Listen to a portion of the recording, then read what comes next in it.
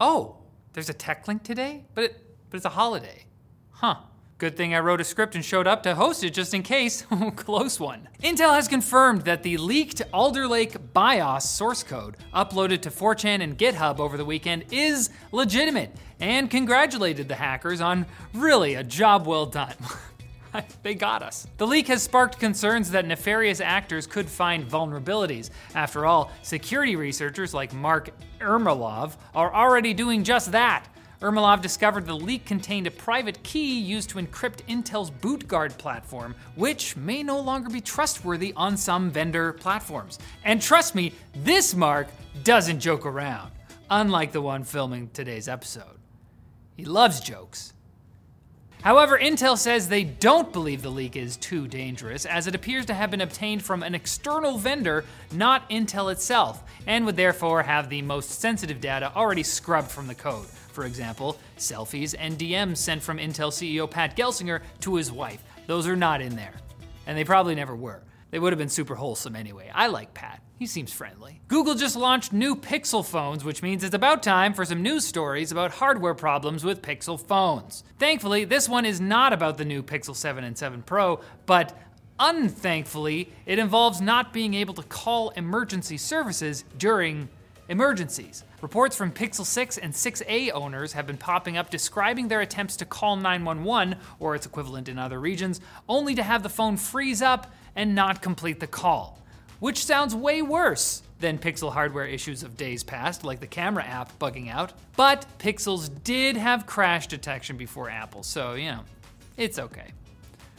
It's not. Speaking of which, that feature on the new iPhone 14s has also been bugging out in the opposite way. The Wall Street Journal reported that emergency services in Ohio got 6 automatic calls from iPhones whose users were not in a car crash. Isn't that ridiculous? Yeah, they were actually perfectly safe in tiny open metal containers being flung around in the air on a roller coaster. And it's time to dunk on Meta a little bit, because some leaked memos have revealed that many of the company's workers dislike Meta's flagship metaverse VR app, Horizon Worlds. Apparently, it's kind of janky, and even the team that's building it doesn't use it very often. I also like to imagine that a good many tech workers are aware of the fact that in the sci-fi novels that popularize the concept of a metaverse, it's often characterized as a dystopian place run by evil megacorporations, and maybe they're hesitating about being complicit in bringing that world about? I don't know. Other memos indicated that some employees refer to metaverse projects with the acronym MMH for Make Mark Happy. That's what I'm trying to do. And describe events this year when Zuckerberg wanted Meta to have meetings in VR, forcing many employees to scramble to buy VR headsets, because they didn't have them. Meta's people aren't into the metaverse, but everyone else in the world is gonna fall in love with strapping those things to their face for 8 hours at work. It's intuitive. Now it's time for Quick Bits, brought to you by G.Skill. If you're looking for a memory kit for your brand new system, G.Skill has got you covered. Their Trident Z5 and Z5 RGB DDR5 memory kits are designed for Intel platforms and feature Intel XMP 3.0, allowing for easy overclock performance. And if you're on Team Red, G.Skill's Trident Z5 Neo and Flare X5 series are specifically designed for AMD platforms and feature AMD Expo profiles for easy memory overclocking via the BIOS, which has not been leaked. Look for your next memory kit with G.Skill at the links below. What to say about Quick Bits?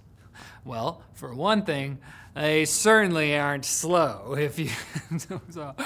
Xbox chief and sly dog Phil Spencer tweeted an innocent photo of his office shelf this morning, only to have the internet pounce on the fact that, what's that at the top there? A prototype of the Project Keystone game streaming device? That was confirmed by the official Xbox Twitter account? Oh, Phil, you fool! You walked right into that one completely accidentally. Microsoft restarted development of the device earlier this year, and its launch date is unknown, but maybe we can count on Phil to keep us updated. Unintentionally.